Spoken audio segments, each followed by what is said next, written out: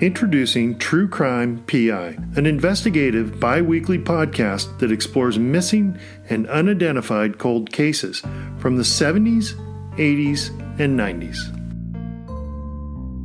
My name is Dana Pohl. I am a writer and a librarian with a passion for investigating the missing and unidentified. Most life stories begin at birth and end with death. But the stories of the missing and unidentified are disrupted by a mysterious occurrence that obscures the who, what, when, and why. Without the answers to these questions, the missing and unidentified remain in limbo, waiting for someone to write the ending of their stories. My hope is that collectively we can be that someone. Welcome to True Crime PI, Episode 7. And now we wait.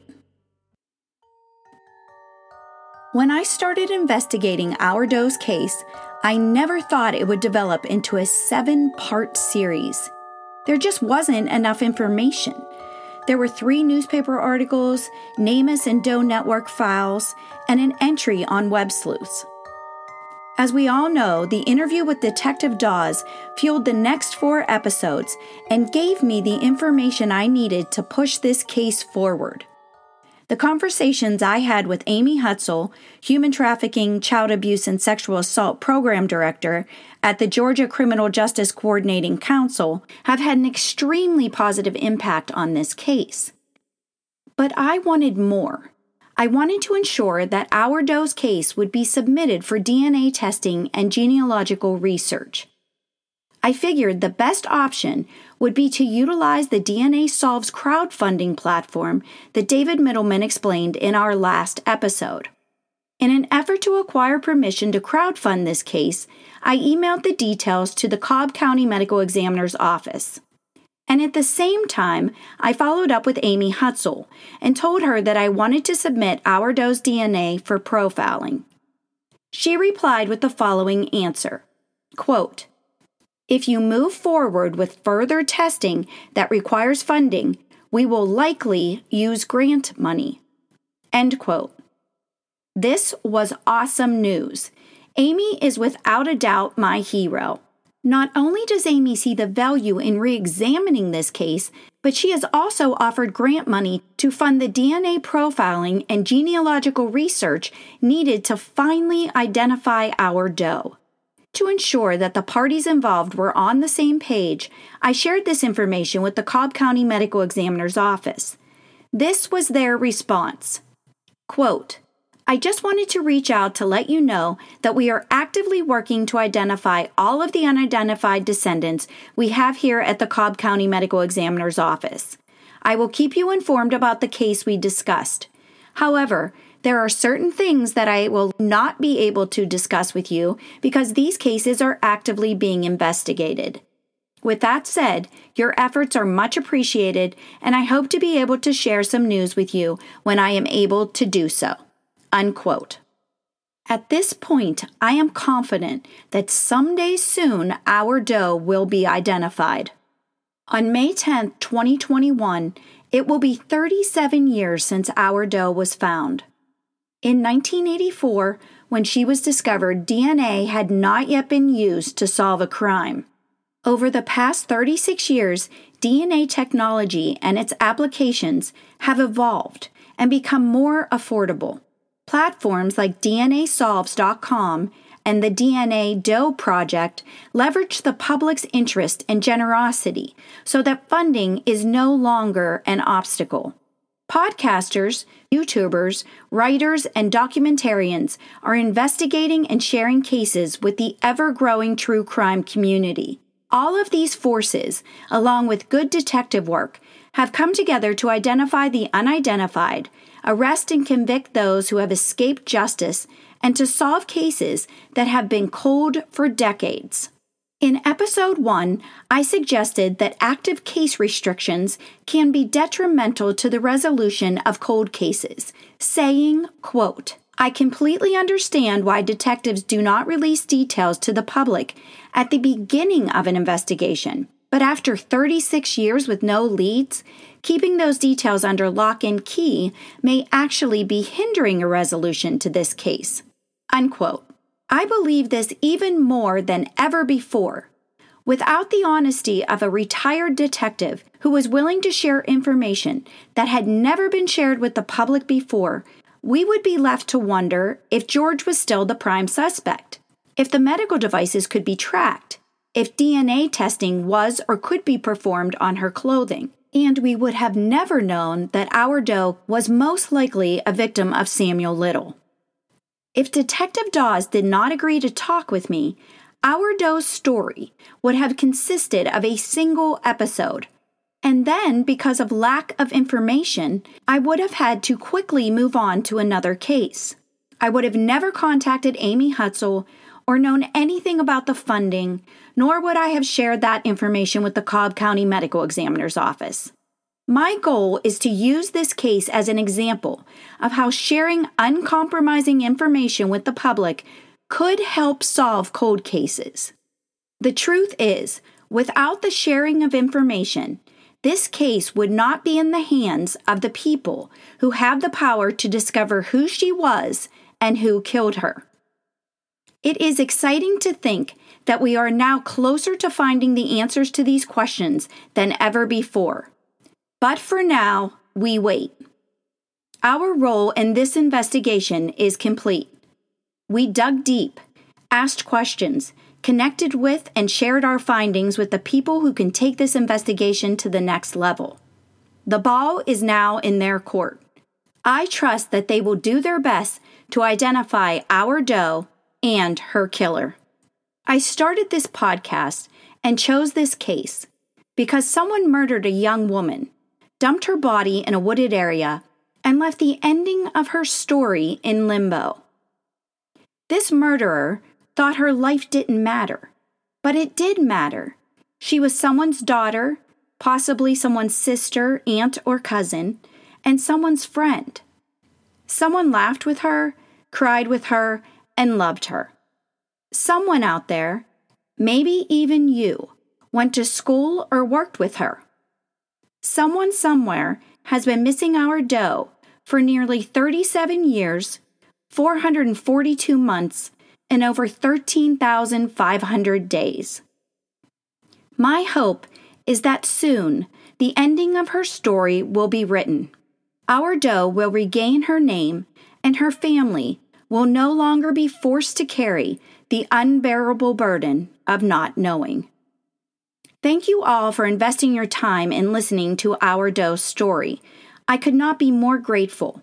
I promise I will share updates on our doe's case as I receive them.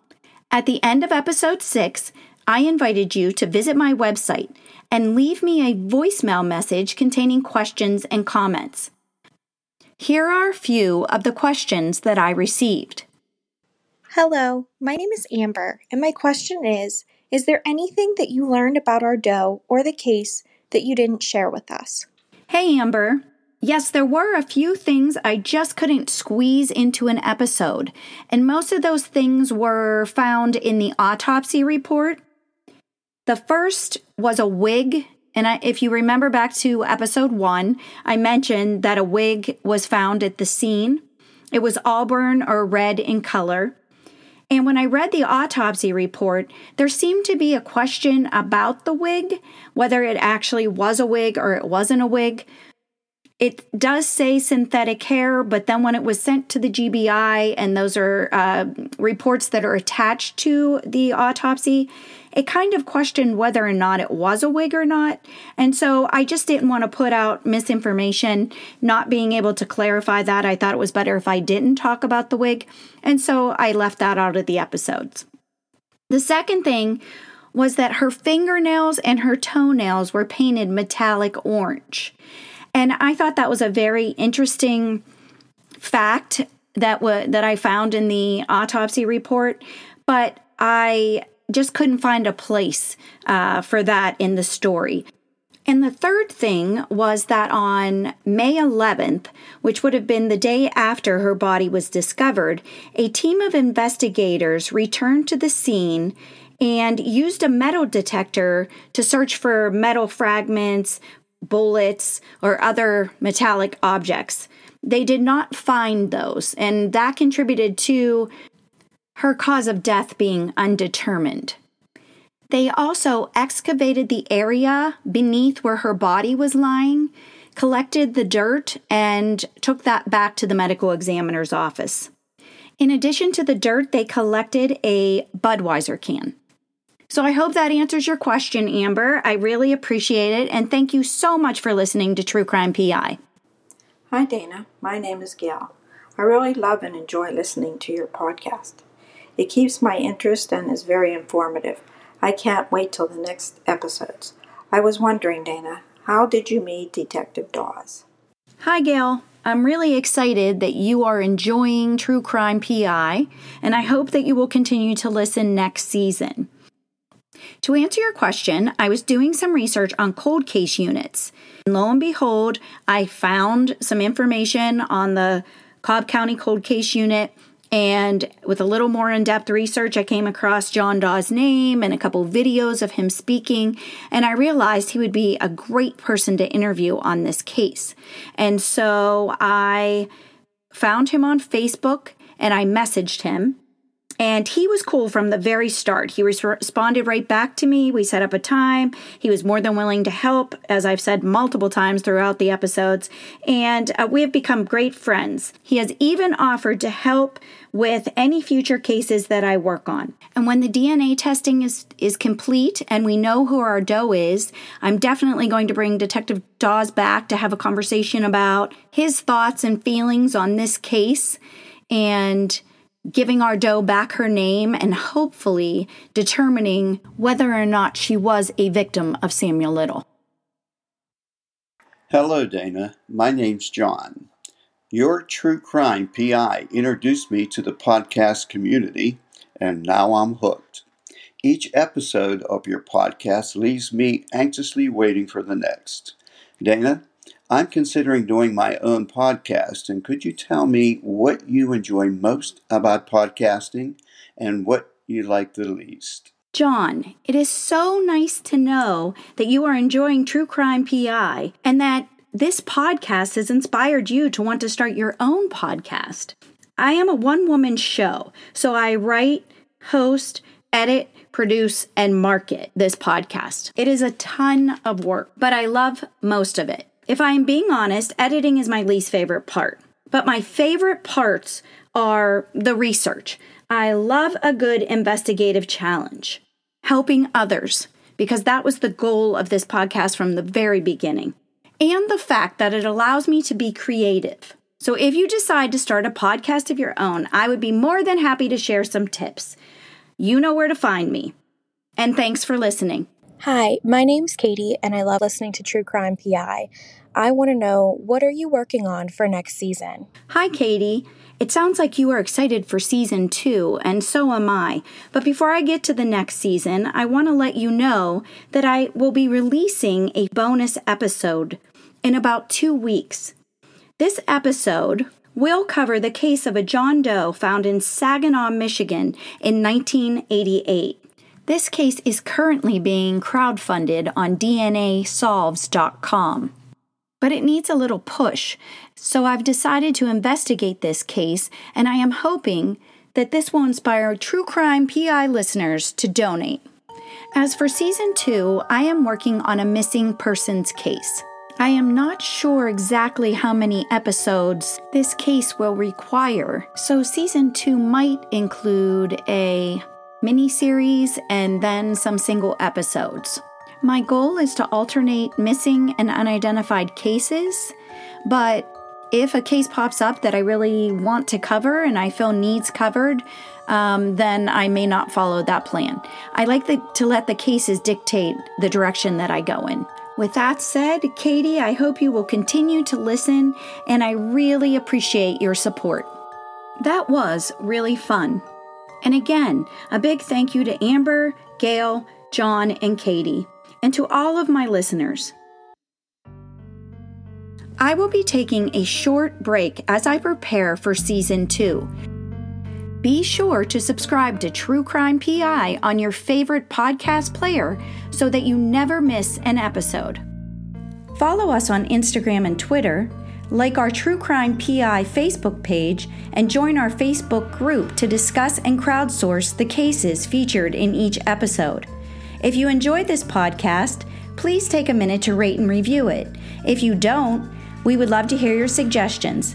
Thank you for listening. True Crime PI is written and edited by Dana Pohl. Theme music, CD Streets, and Come Out and Play, written and performed by the very talented Darren Curtis at DarrenCurtisMusic.com.